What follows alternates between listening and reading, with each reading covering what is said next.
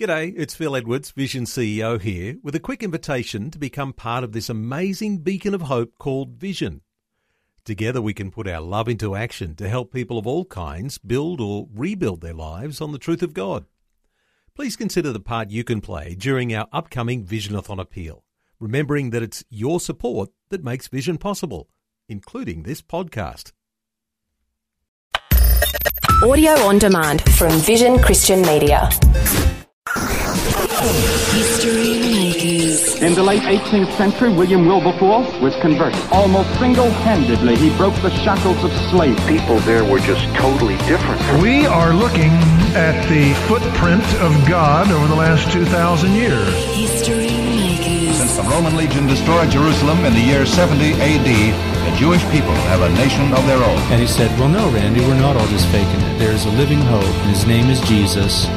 And I believe that that's really why you're here. Christ died for us. History Makers. Hi, and welcome to History Makers. I'm Matt Prater.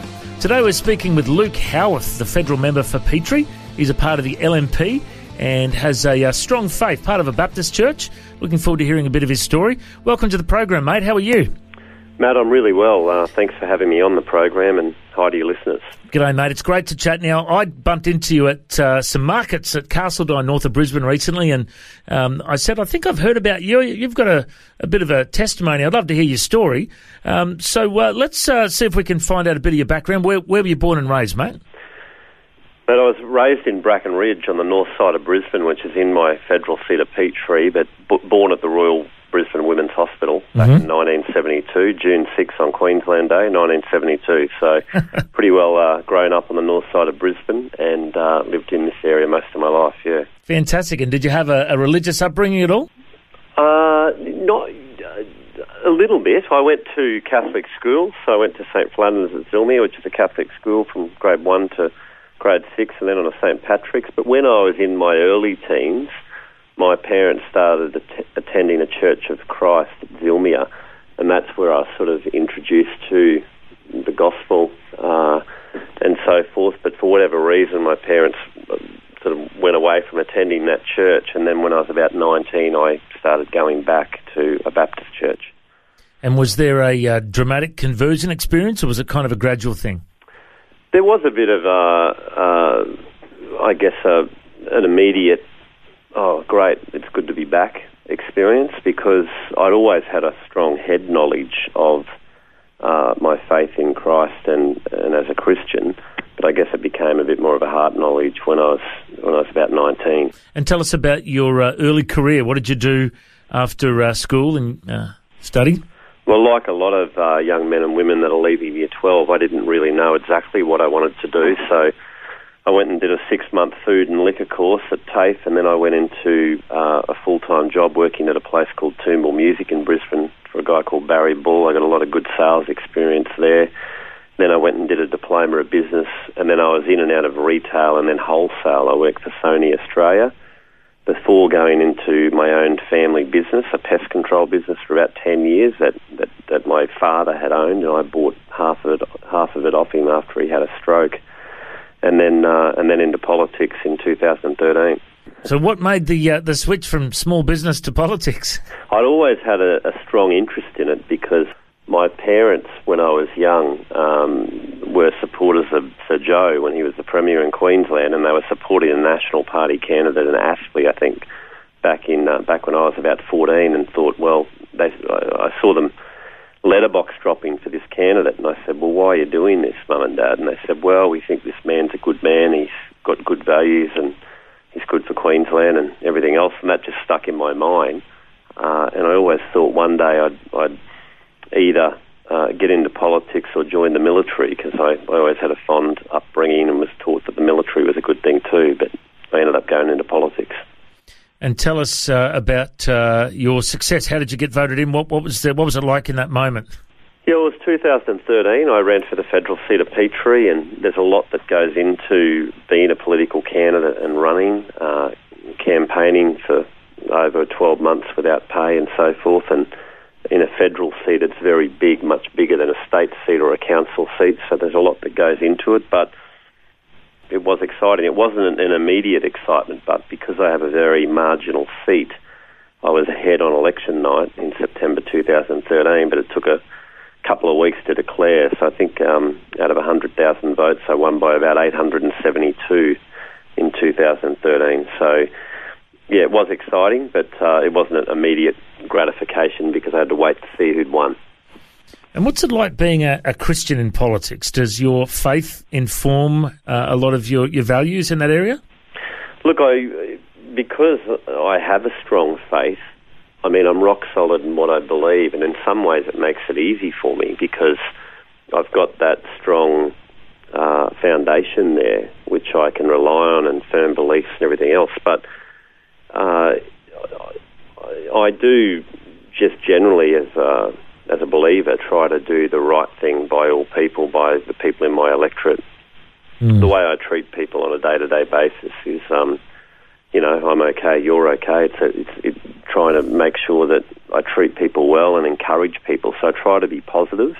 In politics, of course, but there is a lot of negativity. There's also a lot of lies that are told, unfortunately, so particularly in the lead-up to elections and things. So as someone that tries to be naturally positive, and it can be difficult at times, but it's certainly a benefit in all aspects of my life, whether it's as a politician or what I was doing previously, having a strong faith and foundation there in Christ. Are there many other Christians in politics that you get to spend time with and encourage each other?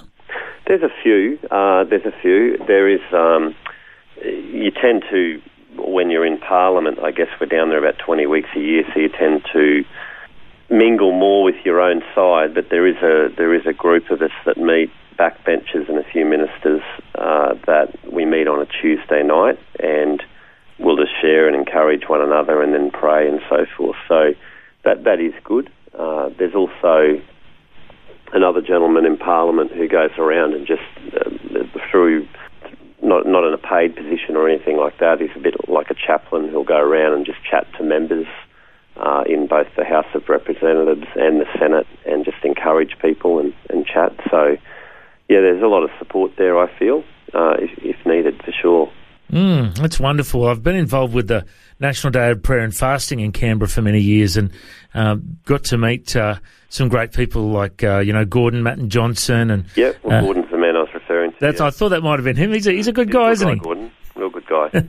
He gets around and just chats and prays with people, and other people like Warwick Marsh and, of course, Lyle Shelton, who formerly of the Christian Lobby. It's amazing to see. Jock Cameron, I don't know if you know Jock, but Jock as well. Yep, guy too. Yeah, So good to see these Christians, getting around and connecting with politicians, because it's a pretty stressful job. Tell us a little bit about your lifestyle choices you've had to make, because travelling away so much can put a lot of stress on the family. And how do you balance, work and life balance in your situation? Look, you've got to make time for family, and you've got to have a day off. That's what I've worked out, because my wife Louise is very understanding, but she's also quite busy herself. We have 3 sons that are 16, 14 and 12, and so I'm away 20 weeks a year in Canberra.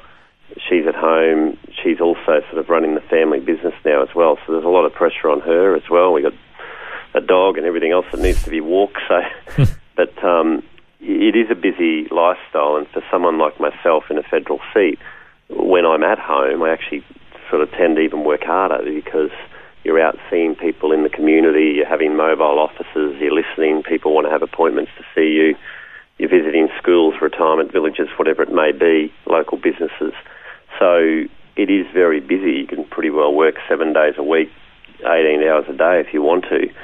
So you've got to make time for yourself and for your family, and make sure you use your time wisely. It's great to have a man of faith like yourself standing up and saying something, doing something about what he believes. So let's talk about some of these hot topics that are quite important for us to get our head around. So obviously the same-sex marriage vote was a big thing for our nation. Yeah. Tell us about your involvement in the campaign before and after the vote. Well, the same-sex marriage vote was an issue that kept coming up. It came up at the 2013 election. The previous Parliament had already voted on it several times. In fact, the previous Labor member in my seat voted no at the time when they had a vote under Julia Gillard, and it was defeated. But obviously, it was something that just kept popping up every election. And at the 2016 election, the government made a commitment to hold a plebiscite. It was going to be a national vote. In the end, the Labor Party and crossbenchers didn't want that to happen. That was defeated, but we had a postal plebiscite. And for many people, for some people that I guess were no supporters, they thought, well, it's going to have to be dealt with one way or the other. We may as well just do it and have the plebiscite and let the Australian people decide what is it that they want. And ultimately, the postal plebiscite was held. I had a clearly stated position before the 2013 and 2016 election that I believe marriage was between a man and a woman, so I voted no in the plebiscite, but 61% of my electorate then voted yes, and so a lot of the country voted yes, but a lot of the country areas in particular voted no, and so in the end, when it came to a vote in Parliament, there was, for someone like myself, I had to make the decision, well, I voted no in the plebiscite, but I also had to honour the will of the Australian people. So do you go in and vote no, do you vote yes, or do you abstain? So it was definitely a tricky and challenging position. In the end, there was 4 people that voted no, so there was no yes vote recorded. So ultimately, it's the law of the land now. But yeah, that was a big issue at the time.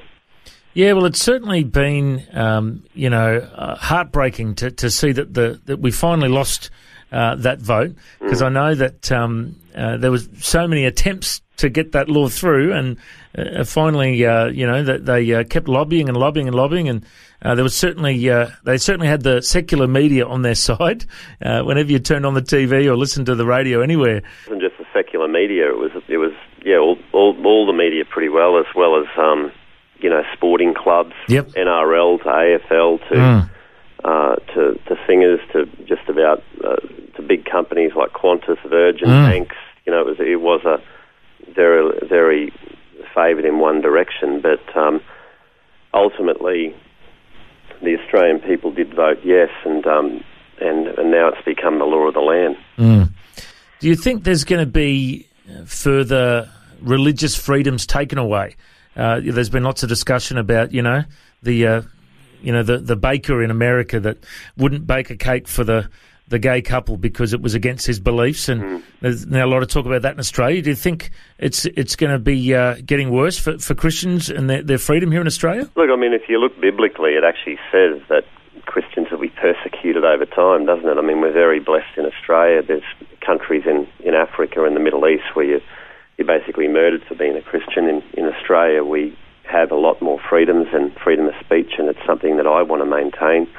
Obviously, the Ruddock Review at the moment is just handed in its report in relation to religious freedoms, and it'll be interesting to see what is said in that when the government releases that document. I know that the Cabinet has that at the moment and haven't released it to anyone, but it is something that is important in our democracy to be able to have freedom of speech and to be able to have freedom of worship and freedom of faith. For many Christians, I think a lot of Christians aren't judgmental. A lot of Christians, they're not bigots or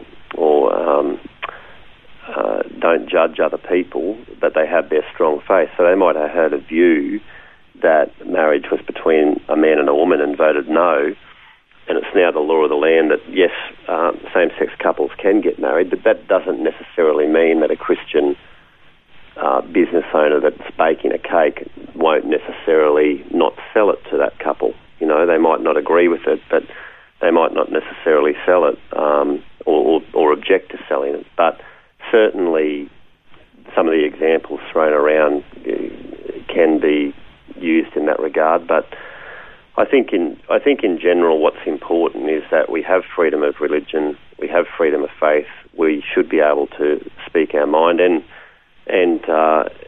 we definitely need those freedoms. So I'll be interested to see what comes out of it all. Absolutely. Certainly interesting times we're living in. And, mate, one of the most important questions I like to ask politicians is how can we pray for you? Like we talked about before, you're always on the road, you're always busy, you've got lots of pressure. What are some prayer points that we can put out to the listeners to pray for you and for the leaders of our nation? Yeah, well, thank you. Look, prayers are important, and I guess you can pray that in politics it's easy to take a lot of things on your own shoulders, and I think one of the advantages of being a Christian is to go, well, look, there's a lot happening. I'm doing everything I can to do the right thing, but I can't control everything that's happening. And you've got to hand that over to the Lord and say, well, you deal with that. I'm here to be used, but I've got to hand that over to you. And so prayer is important, and I appreciate any prayer that I continue to do my best. I've got a good work ethic, but just that I make wise decisions, and in the lead up to the next election in the next 12 months, that myself and others continue to make good decisions. There will be some big debates around as well in the future. I know that the LDP senator has put up a bill in relation to euthanasia, which will be an important discussion as well. I know the state parliamentarians in Queensland are about to debate an abortion bill. At the moment it's illegal in Queensland. There's a bill that's being put up by the state Labor government there. So you can always pray for politicians that those of faith just continue to stay strong in the faith and do their very best and hand over to the Lord what they need to. One more quick question before we wrap up too.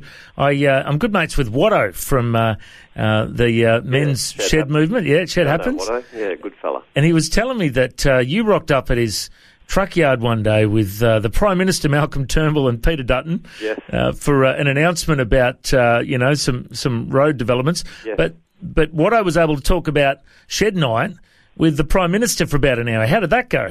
It was good because, Watto, he's very passionate and he's a strong supporter of men and supporting men, and he started this movement, Shed Happens. He's got a strong faith. He's a good man, and that was a real opportunity for him just to talk to the Prime Minister and tell him what he does and share his faith with him and so forth. So, yeah, that wasn't that long ago. It was only a few months ago when we were announcing some funding for on and off ramps at Marumba Downs and Griffin on the Bruce Highway. Mm-hmm. And, we spent a good hour or so there with Watto. So the Lord's certainly using him in the work that he does locally as well. Isn't that great? I just love those God connections that come up.